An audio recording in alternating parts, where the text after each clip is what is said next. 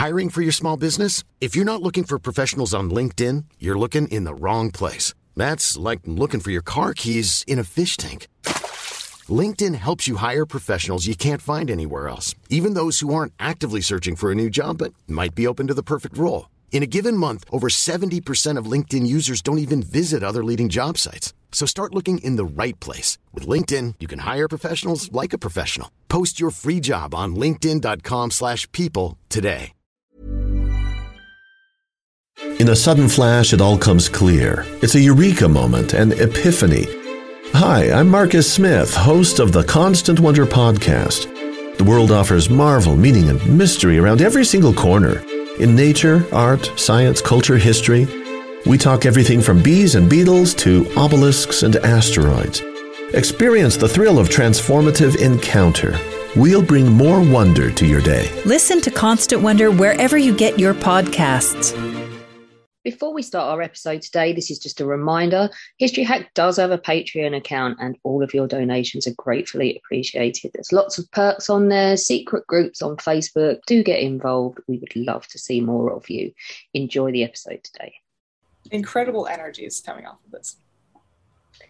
Hello and welcome to another instalment of History Hack. We've got something so interesting for you today. Merrin, who's with me today, what have we got? Today, Alex, we have got the lovely Sierra Barnes with us, and she's going to be talking to us about something she's worked on for a while. Something really quite new. It's a very visual medium. We're going to be talking about her creation, Hans Vogel. And you will find Hans Vogel brought to life in image form on the internet, because Hans Vogel, how do you describe it, Sierra? How do you describe his medium? Comic form? Is that still the proper term? Yeah, I mean, I would say comics. If you want to be fancy, I guess you could say it's a graphic novel. Ooh, a graphic novel. No, it makes perfect. So this is great. So you've used Hans Vogel to bring World War II to life, but it begins, I mean, the title of it is quite obvious because the title is Hans Vogel is Dead. What happens to Hans and why does he start dead? And what have you done? What have I done? Yeah. I wanted to talk about sort of World War II, but from the perspective of looking back at it and back at specifically sort of fascism, which I understand is having a bit of a hot spot right now, which is tragic. And so I start the book. Hans Vogel dies. He gets shot down and killed in the Battle of Britain. He has a really bad time. But unfortunately, his problems only start there. He wakes up in a sort of afterlife based on the Brothers Grimm fairy tales, but the fairy tales are being corrupted by fascist ideology. So now he's got to go around, unlearn all of the bad stuff that he learned in life and start being a better person.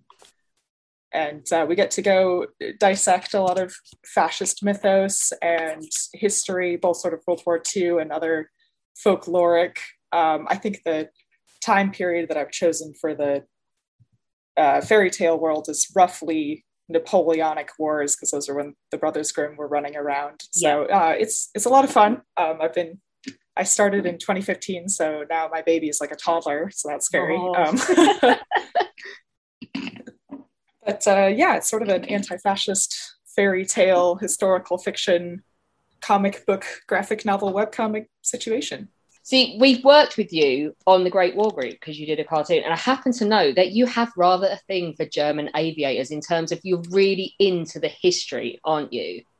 I do, yeah. That was my primary focus. For one of my primary focuses for undergrad was specifically sort of that jump from World War I German aviation and this whole night of the skies. I'm making little scare quotes with my fingers. In World War I to the Luftwaffe in World War II, and sort of how that mythos was created and what the reality of the situation is. I wrote a breathless term paper on the Red Baron specifically in my freshman year, I think. And I was like, it's all a lie, but I still love him. But Peanuts lied to me. But So I should just mention that while our audience is listening to this, you can actually log on, find yourself a laptop or even a mobile, and see Sierra's comic, because it's open access, isn't it? It is. You can read it all for free. The print version is coming out in September. It's going to be kickstarted through Cast Iron Books, thanks to Lizzie Kay. Shout out to Cast Iron and Lizzie Kay. I think they're in Yorkshire, actually. They're with you guys on the other side of the pond. Just before we start pinning you down and unpicking how Hans Vogel gets to be who Hans Vogel is, can you give us the web address so that people who are listening to this can actually have a look and see the fantastic imagery as well? What's the easiest web address to use? You were saying that. Yeah, it's super easy. It's hansvogelisdead.com. Well, that couldn't be easier, could it? Okay. Right? So now we've got people typing away and hopefully looking at what we're talking about. Can you tell us what was the inspiration behind Hans Vogel? Or more to the point, what was your inspiration, not just for the story itself, but for the characters involved? Yeah, it sort of went through a journey. My original concept for the story, actually, the only thing that hasn't changed has been the Hans Vogel's name and the title. I came up with the first concept in 2010 when I was in high school, and was like, I'm going to write a story about a Hessian mercenary who gets lost in the American Revolution, and then he ends up finding a bunch of Pennsylvania Dutch and they hang out. And that lasted about like 2.5 seconds, because then I started reading about, I think my high school German class watched Das Boot, and I was like, oh no, this is where, yeah, we got to go with this. So I sort of I knew I wanted him to be a pilot, but I sort of sat on that idea and let it percolate for another, long time. And I did undergrads. I studied in Austria. I was on a teaching assistant's Fulbright scholarship in Austria for a year. And I came back and I was like, here's the deal. I'm going to talk about sort of how this young man gets indoctrinated, and then sort of walk that back and have him undoctrinate him. That's not a word. It's fine. It is now. It could be. Yeah, now it is. But he sort of looking at a way to dissect fascism from the perspective of somebody who had grown up in it, and pull it apart.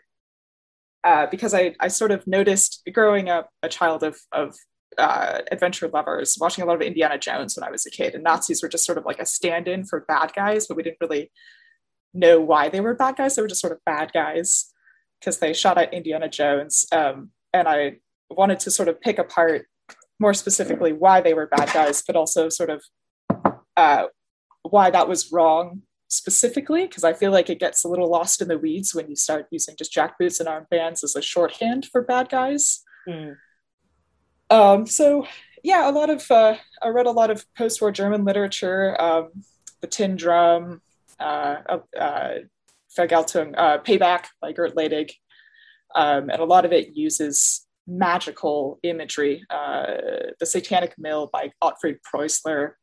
A lot of these things are sort of allegorical, and specifically dealing with the trauma of World War II through the lens of fairy tales, and I wanted to sort of play with that tradition a little bit. And so the fairy tale world and Hans Vogel was born. I wanted to give him a sort of generic fairy tale name. So Hans, and Vogel means bird because he's a pilot, and Pechvogel is a German word it literally means a bird covered in tar, but it means like an unlucky person. So yeah. Hans is the Pechvogel. And I love puns. Every name in the book is a pun. I'm sorry in advance. I love it. But, you knew what your fictional character, what was driving him and what you wanted to dissect using him. But did you use any real people as inspiration for characters? I did. I read a lot of pilot memoirs. So there's a little bit of Adolf Galland in him. There's a little bit of Eric Hartmann in him. My absolutely real historical boyfriend, who is actually my boyfriend, the Red Baron. There's a little inspiration taken from him. My first middle school crush was the Red Baron, so that's like Yeah, you're never a letting lot. that go. I'm never letting that go. Yeah. And you guys already, the Grey War group already did their comic about the Red Baron, and I'm a little bit sad about it. It's fine. I know, because you did the one about Ekaterina Teodoru, and it was amazing. But we had already booked in Tim to do the Red Baron, but we will. You get to do aviation, I promise you. It's fine. It's fine. But no, yeah. So he's sort of an amalgamation of a bunch of other pilots plus other things, and a little bit of a lot of anxiety thrown in. So also, I was going to say, it's interesting you call him an amalgamation of the characters and the stories you've read, and I think this whole construct of peeling back the layers of something that we perceive to be written in stone, as in Nazis are bad. Well, hang on, let's have a look at. Just peel that back a little bit and find out how we got to that point and how evil became evil. That's fascinating, because I know that something we don't often look at is the real people between 39 and 45, what they were growing up with, what they were learning, what they were understanding. It wasn't necessarily, oh, there is good in the world and oh, there is bad in the world. It was far more pervasive than that. It was far more part of their lives. So you mentioned the word amalgamated. You brought all these characters together. How did you pick out which aspects of real events in the timeline you wanted to include in the story? I mean, I started out with sort of I knew that I wanted to go, harkening back to that freshman year term paper, I knew that I wanted to have him be a pilot, because a deconstruction of the mythos of this, the Knight of the Skies, these chivalric pilots, I knew I wanted to have that in there. And I read, there were several books that I read that were really key to that development. One was Blitzed by Norman Ohler about drug use in the Third Reich. And I was like, absolutely, Hans is on Pervitin. He is addicted to methamphetamine. Yeah, and that plays a huge role in the first chapter. That's actually a huge contributing factor to how he dies. He's just coked out. He's self-medicating with meth and alcohol. And I'm eating around. Yeah, he's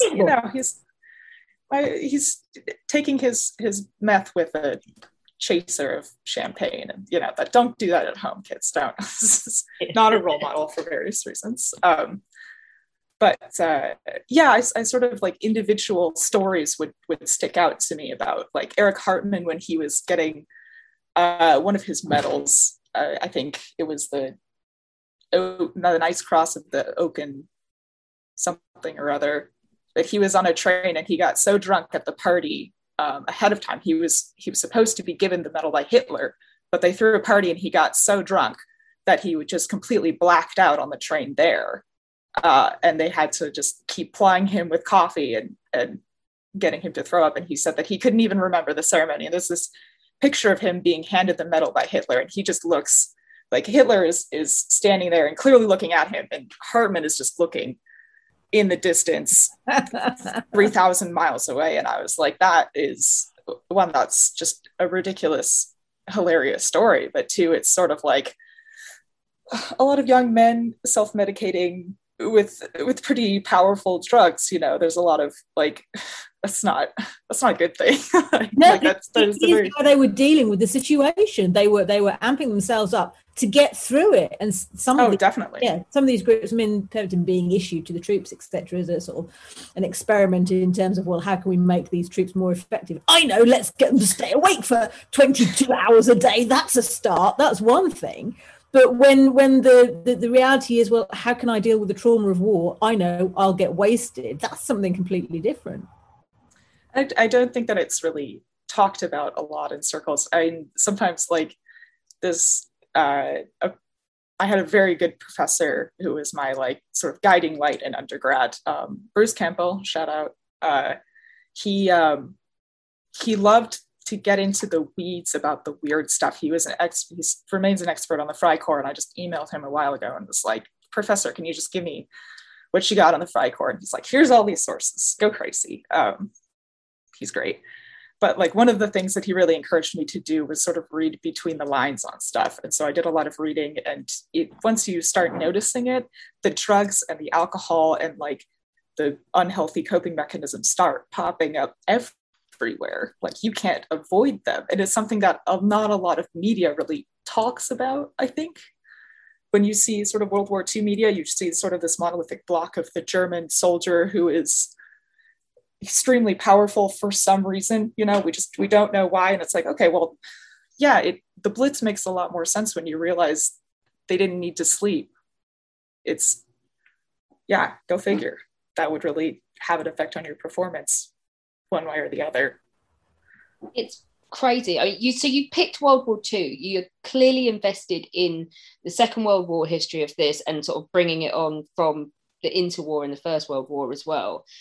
But then what you do, because obviously he dies and he's not in the war anymore. I love that you've taken something else from history, which is Grimm and their settings, like you say, a more Napoleonic era, and work that into it as well. So how did you work in the real life and interwar World War II history, which you are so passionate about? How did you work that into sort of the grim side and the fantastical side of this?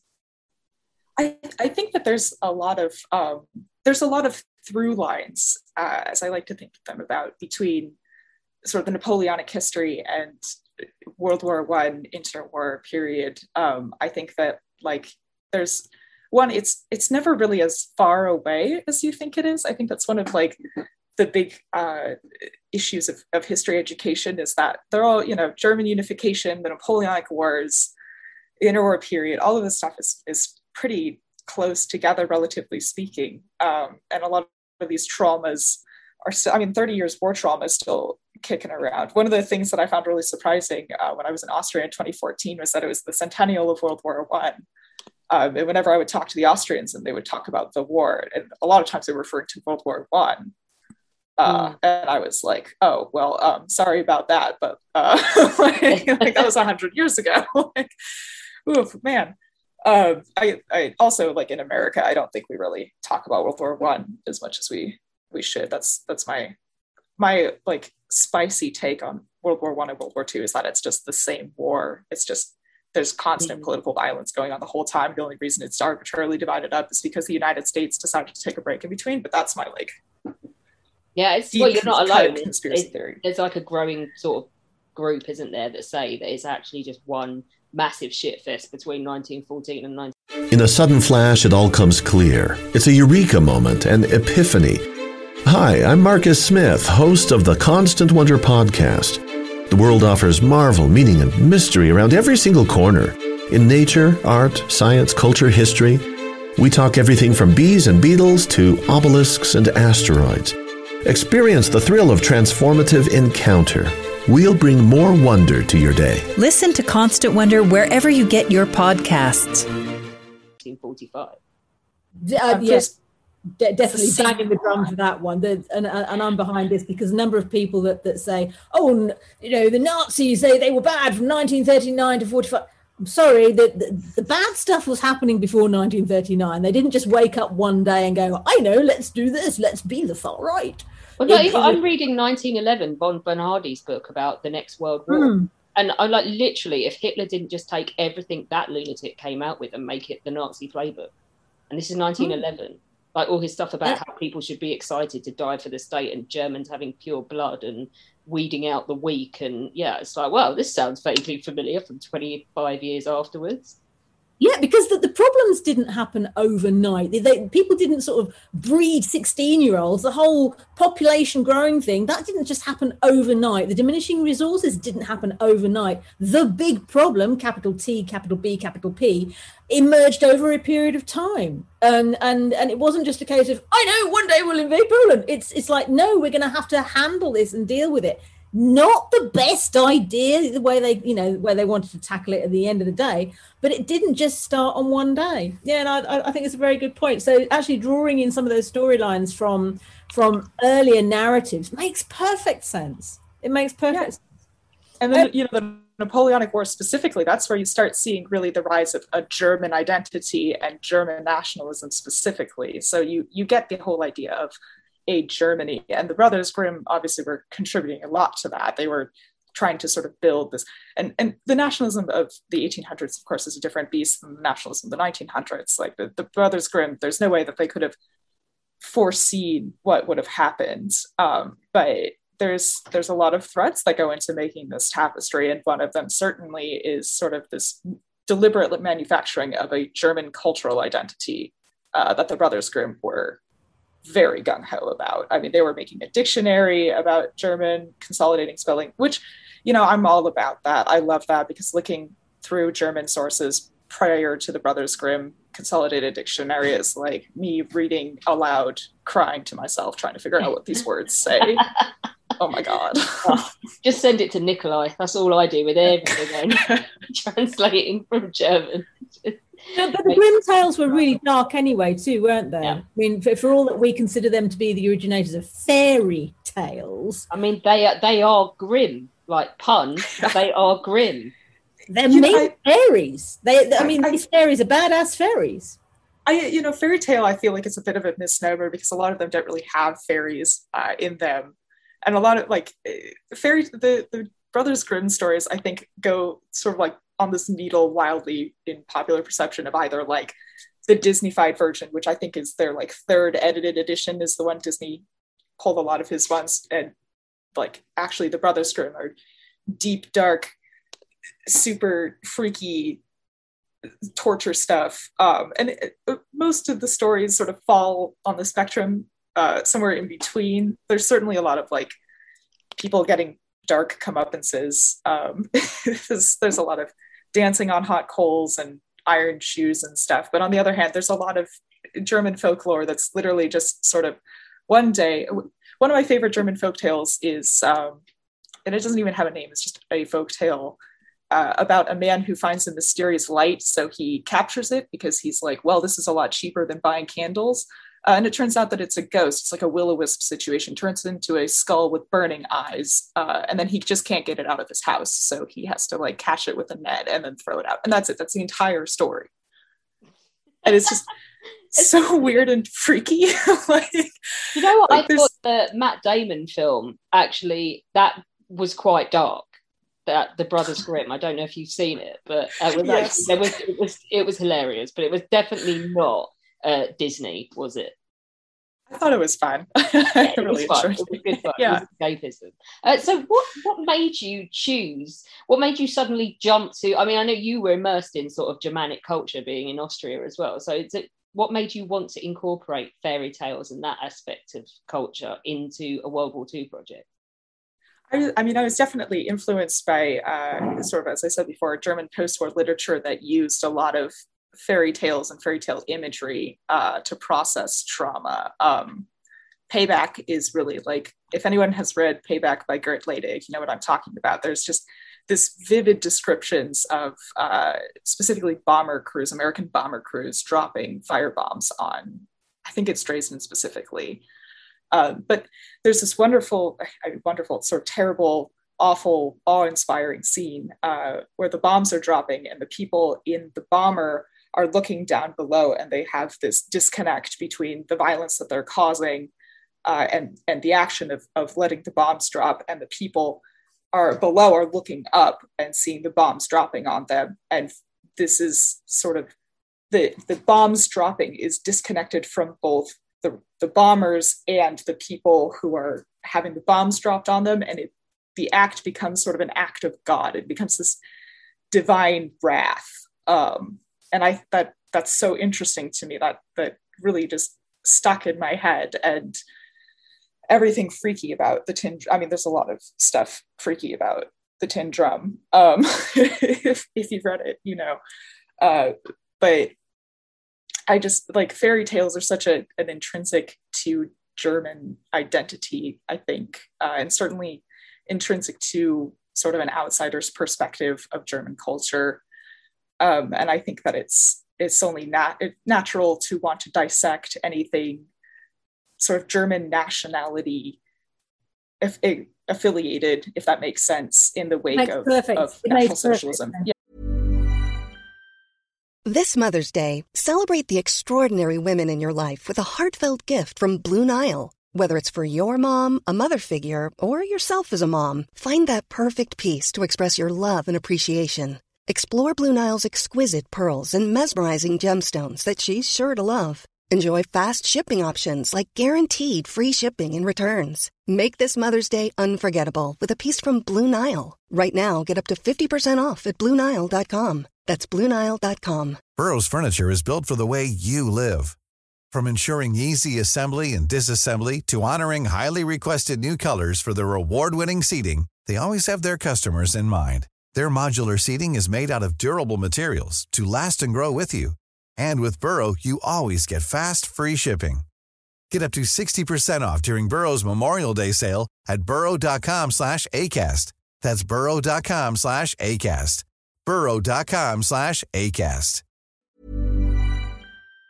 Yeah, it makes perfect sense. Sometimes when we're talking about tertiary work, as in work that's being produced today using primary or secondary sources as a reference point, we forget that it's not all about official documents that have come from a war office. It's not all about, well, this was what was in the newspaper on the 3rd of September 1941. It's sometimes about that cultural narrative that appears in fairy tales, in school books, in advertisements that are painted on walls back then. There's a far deeper seam of material that we perhaps should be using and referencing all of the time to make sure that we understand the people's response to politic and the people's response to what was happening in the military. I'm absolutely robbed off Nikolai. I posted him all his books the other day and just didn't send this one because I'm too obsessed with it. First World War in German National Identity, but it's also talking about Austria and Germany and why there was that tie and why they were so determined to stand by the Austrians, like culturally, as well as in like why it was obvious for the Germans to stand by Austria. I mean, as well as a politic decision. It's fascinating, absolutely fascinating. And also as well to read a Polish guy ripping apart Russia's assertion that they were protecting Slavs. He was like, hello, Polish in Russia, not being protected. Ukrainians, them neither. So yeah, it's absolutely fascinating. And you're right, it's not all about archival documents. No. But I don't know about you, Miriam, but it's fascinating to hear how, like, because I see a graphic novel and I'm like, oh, pretty pictures. So much thought goes into it and research and like academic level thought that it's just brilliant. It is, and it is. You're looking shocked. It really is good. I mean, we all get wound up when we see things. We go, oh, those aren't right. Those aren't the right rivets on that tank, I'm afraid. But tell me, what level of detail did you want to be comfortable with when you're doing things like starting to draw uniforms? Did you want to be spot on, or did you want it to be more free flowing? That's a great question, actually. I'm very obsessive to the point of sort of paranoia about the research. Anal about the buttons. Yeah, you can look at the buttons. I actually had a lot of trouble because Hans, the book starts out with Hans receiving the Knight's Cross of the Iron Cross, and uniforms in the Luftwaffe at this time period were a bit of a mess. There's just sort of a lot of inconsistencies. You see a lot of photographs of people wearing like all kinds of just weird stuff, and you have sort of like the official. I've just was gleaning a bunch of stuff from books on the internet and taking photocopies. My uncle has this very extensive library of books about the World War II. He's much more of a like war buff than I am. I'm much more of the sort of like, what's going on in the popular culture? How are people feeling about things? And he's much more of the like, what kind of button does a like Oberst in 1940 during the Blitz wear on a Tuesday morning kind of guy. So already. Yeah, he's great. He officiated my wedding actually. So that was it's great that you have someone like that on call as well. So you go, look at my picture and tell me what's wrong.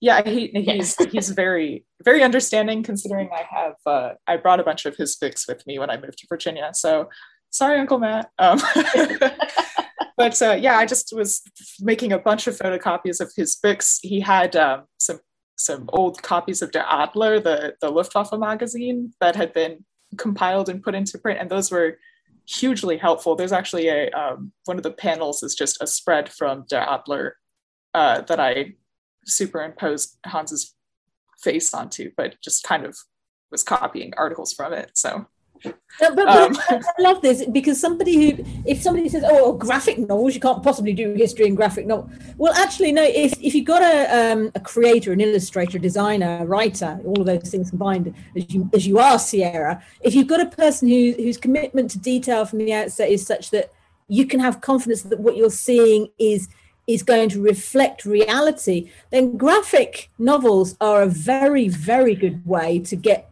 the younger generation re-engaged, if not engaged, in a subject that they're not actually really switched on to, surely.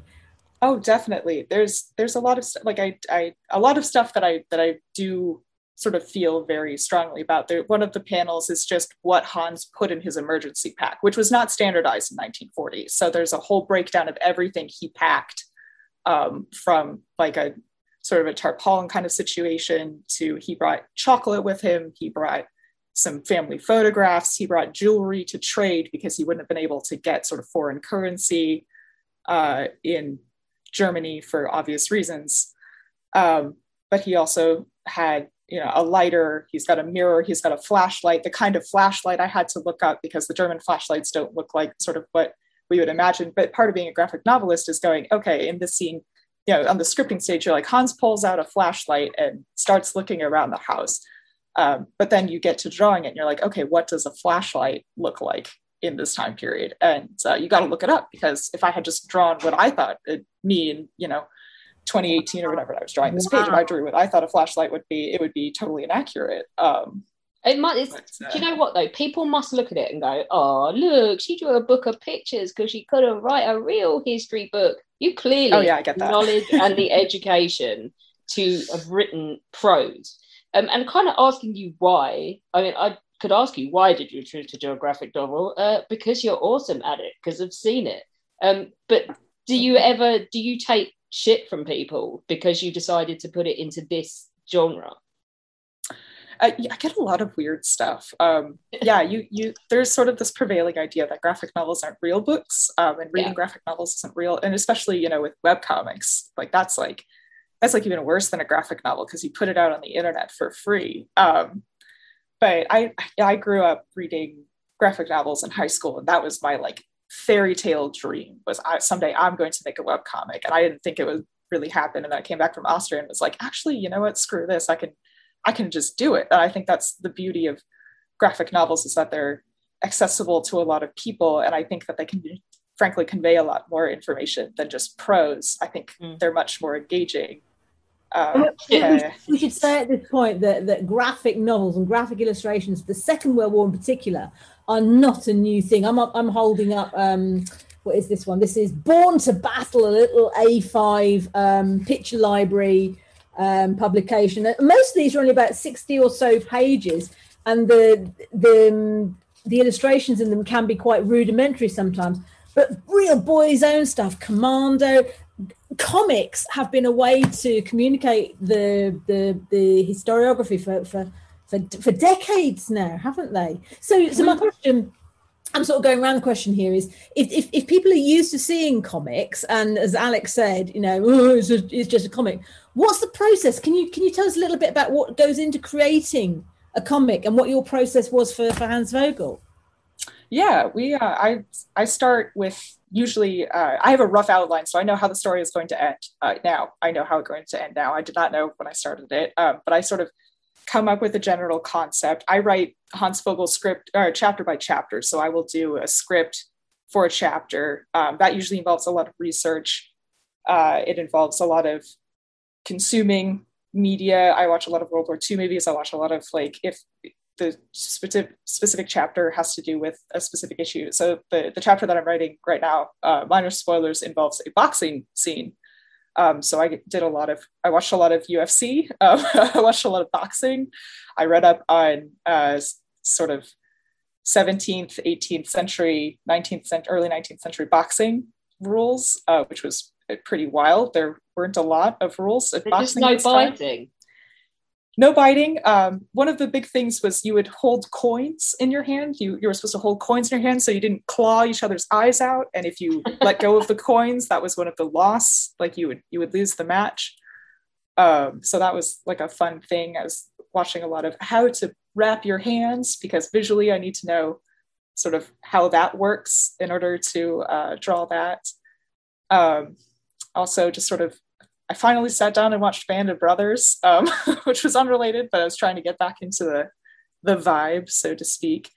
Once the script is done, then I start pencils, which is just sort of a rough pass at all of the pages, and I see sort of how long the chapter is actually going to take in pages, and everything is very fluid at this point. So if this dialogue isn't working, then I change it. I changed the ending for this chapter like 4 times, and had a whole like heart-to-heart moment with my editor and my agent at this point. I was just calling him, Matt, why is this working? And it was great. So feedback is always, I have this sort of network of beta readers that I'll send things to them, and it's 3 a.m. and it'll be like, can you take a look at this when you're awake? And once pencils are done, right now, ASAP, let's go. And once pencils are done, that's when I start really getting into the research visually element of it, because when I pencil, I usually have to write in the panels what's happening, because it's such a loose, fast pass that I'll draw like a circle with like 2 dots and a line for a face, and then I have to figure out what kind of expression that's actually supposed to be later. Or I'll write little notes to myself like, look up what a bathtub looks like in this time period, or what plants are growing in September in Austria at this time, or wagons in the Napoleonic Wars. I was watching the Sharp series recently to try and glean from the uniforms and stuff. Yeah, there's a disappointing lack of Prussians in Sharp, I will say. I know that it's not the campaign, but come on, guys. But there's Sharp's Waterloo. They must be in there, right? Yeah, but everyone's just sort of talking about the Prussians, and then there's like 5 seconds of them on screen, and it's like, well, okay, I just watched like a billion hours of Sharp running around Spain for 5 minutes of the Prussians. Like, where? That'll be because they couldn't afford the uniforms, right? Yeah, probably. It's a damn expensive show to make. They save so much money on getting Sharp a new uniform. I mean, he just wears the same thing for the entire time. He does. Just getting rattier every episode. Sorry. Pretty much. So I loved, because I saw your pencil passes of the. So if anybody would like to grab something of Sierra's to look at, just hop to the Great War Group website and buy issue 2 of the kids magazine, because she did a graphic novel of Ekaterina Teodoru, who was a combatant, actual fighting Romanian woman, nutter, but such a good story. And Sierra brought her story to life. And I saw the thought that went into the panels before they got perfected. And it actually looked like most of the work was done and most of the time was spent up to the point where you did the pencil passes. It was really quick. After you knew where everything was going, the actual doing the finished panels was really quick. That was because the pencils that I sent to you for that project were much nicer than the pencils I do for myself. As I knew someone else was going to be looking at them, so I was like, oh, these need to be legible. But yeah, for something that short, definitely. And everyone should check out the Great War Group magazine anyway. It's got lots of good stuff for awesome. People of all ages. Indeed. Great advert. Not that you're a member or anything. How did you get into comics, and did you always know you were going to bring history into your graphic novel work? I sort of grew up with comics, and I didn't even really realize that I'd grown up with comics. I was reading the funnies as a kid. My dad was an army brat, and he sort of grew up in Germany, so he knew about Asterix and Obelix and Tintin. Oh, Tintin, we love him. Tintin, yeah. So that was What's my he growing called up. in France again? I forget. I was going to. Is it Milou? Something like that. I don't speak French. That's not my.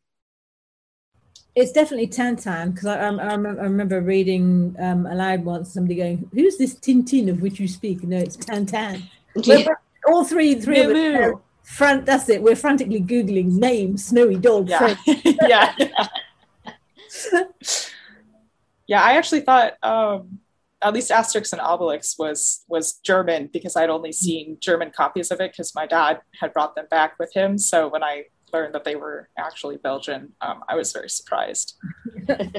That idea, though, of comic genres transcending language, I think, is a really important one to pull out, because although there's always room for interpretation if you actually then take the images and put new language into what I'm going to loosely call here from a speech bubbles is the word I'm looking, the term. Yeah, it's technical term is also speech bubbles. So, but yeah, I think it is really useful if your pencil passes, if your research, if your artifact research has been absolutely spot on, then it does reduce the risk of error when you're moving from one language to another. Because I know one of the problems, one of the challenges we have sometimes when we're creating interpretations of history today is that moving from one language to another, or talking to different audiences, we can lose so much in interpretation.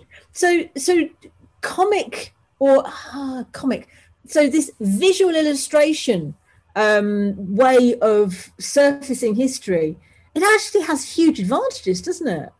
It does. I actually, the European comic scene is very different than the American comic scene, which has sort of been crushed by the Comics Code Authority for like 70 years. So American comics are still playing catch up in many regards to the comic scene in other places. But as a kid, I was very lucky to have things like Tintin and Bone started coming out when I was in middle school, and that was sort of breaking the barrier of comics aren't just for superheroes anymore.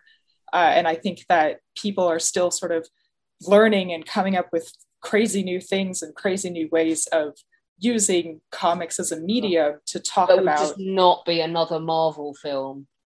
Yeah, and talking about not just history but science and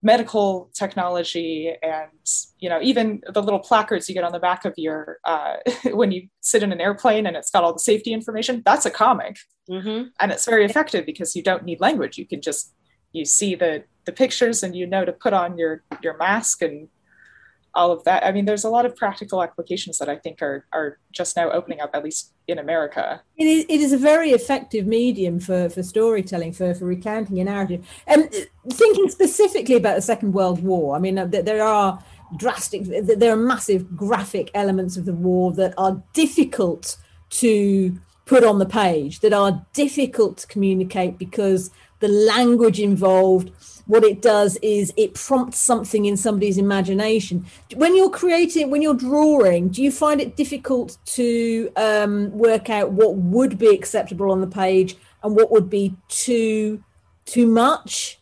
So if you're just... Yeah, I mean, there's sort of the storyteller's dilemma is, especially in terms of like historical fiction or historical fantasy is what I'm doing, is that ultimately, no matter how accurate you can be, down to the bullets and the buttons, but ultimately you're making up a story and you are the ultimate decider of what goes onto the page. And that's with great power comes great responsibility, to quote another comic.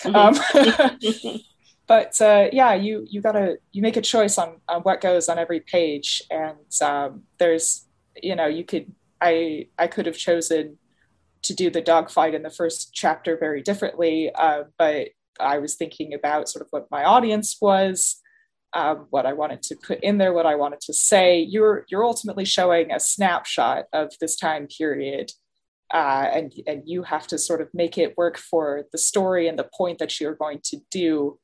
So as much as I would love to talk about the jazz scene in Munich in 1926, which it was probably poppin', there's no way that I can sort of get, Hans would have been 8 or 9 at that time period. There's no way I'm going to get an 8 or 9-year-old Hans into a 1926 Munich bar to listen to jazz music. One of the things that I've been sort of like wrestling with is the constantly gore and violence is at the forefront. That is a reality of war. And that's something that is Hollywood isn't going to, there's certain standards of media and portrayal that certainly I'm adhering to. You don't get to see, Hans's torn apart body and his charcoal plane whole situation, but you don't need to. And sort of, I guess if that's answering your question, I'm sort of going off on a tangent. I was thinking back to something you said about having watched Indiana Jones, and I remember there's the eponymous scene where the Nazi, there's this head that melts, and I remember seeing it like a behind the scenes documentary where they tried to film it 2 or 3 different ways, and the inverted quotes, better they tried to make it, the worse it got, and they had to make a kind of judicious artistic decision about what would be horrible and what the kids would and what the censor would allow through. And I can imagine that in creating a comic you have the same challenges. How do you actually draw something so that it's okay for the audience and it still meets the expectations of the story and doesn't just what's the word I'm looking for, doesn't sex it up too much, doesn't sex up the graphic imagery too much? So the example that I always hold up, The Mummy 1999 is one of the greatest movies ever made. Getting it out there right now. 10 out of 10. Hugely inspirational to everything I write. There's a through line to The Mummy 1999. But one of the things that I watched that as a kid in elementary school, and it was like the first horror movie that my parents allowed me to watch since they tried to get me to watch the Frankenstein movie that came out in like 1920s, and I was so scared in the first 6 minutes that they had to turn it off. But I watched The Mummy and I was enthralled. I was like, this is a big adult scary movie that I'm allowed to watch, and I was terrified. The Mummy scared me. The scene where he like sucks the life out of people scared me, and when I have such vivid memories of it, and then when I went back and watched it as an adult for the 500th time, don't at me, I've seen this movie way too many times, I realized how much of that violence you don't actually see. There's a lot of shadows on the wall, there's a lot of screaming off screen, there's a lot of panning away from windows. You don't actually see a lot of the mummy killing people until the second movie, and I think that's great. I think there's a lot of things that are frankly a lot scarier and a lot better done if they're implied rather than expressly shown, and I definitely try and work with that a lot. When our guests join us to talk about their work and their new book, the 45 minutes or so they spend with us is just a taster of all their efforts. So to this end, we have launched our very own bookshop on bookshop.org, where you can find our guests' latest and greatest books. You can support them, and you can support History Hack too. 10% of every sale via our bookshop supports the podcast and allows us to keep at it and bring you more amazing guests. You can find our bookshop at bookshop.org/shop/history hack, or just search on bookshop.org for us under the shops bit. Thank you for your continued support, and here's to your next great book. When you make decisions for your company, you look for the no-brainers. And if you have a lot of mailing to do, Stamps.com is the ultimate no-brainer. It streamlines your processes to make your business more efficient, which makes you less busy. Mail checks, invoices, legal documents, and everything you need to keep your business running with Stamps.com. Seamlessly connect with every major marketplace and shopping cart. Schedule package pickups and see your cheapest and fastest shipping options from different carriers, with rates up to 89% off USPS and UPS rates. And with the Stamps.com mobile app, you can take care of mailing and shipping wherever you are. Make the same no-brainer decision as over 1 million other businesses with Stamps.com. Sign up with code PROGRAM for a 4-week trial, plus free postage and a free digital scale. No long-term commitments or contracts. That's Stamps.com. Code PROGRAM.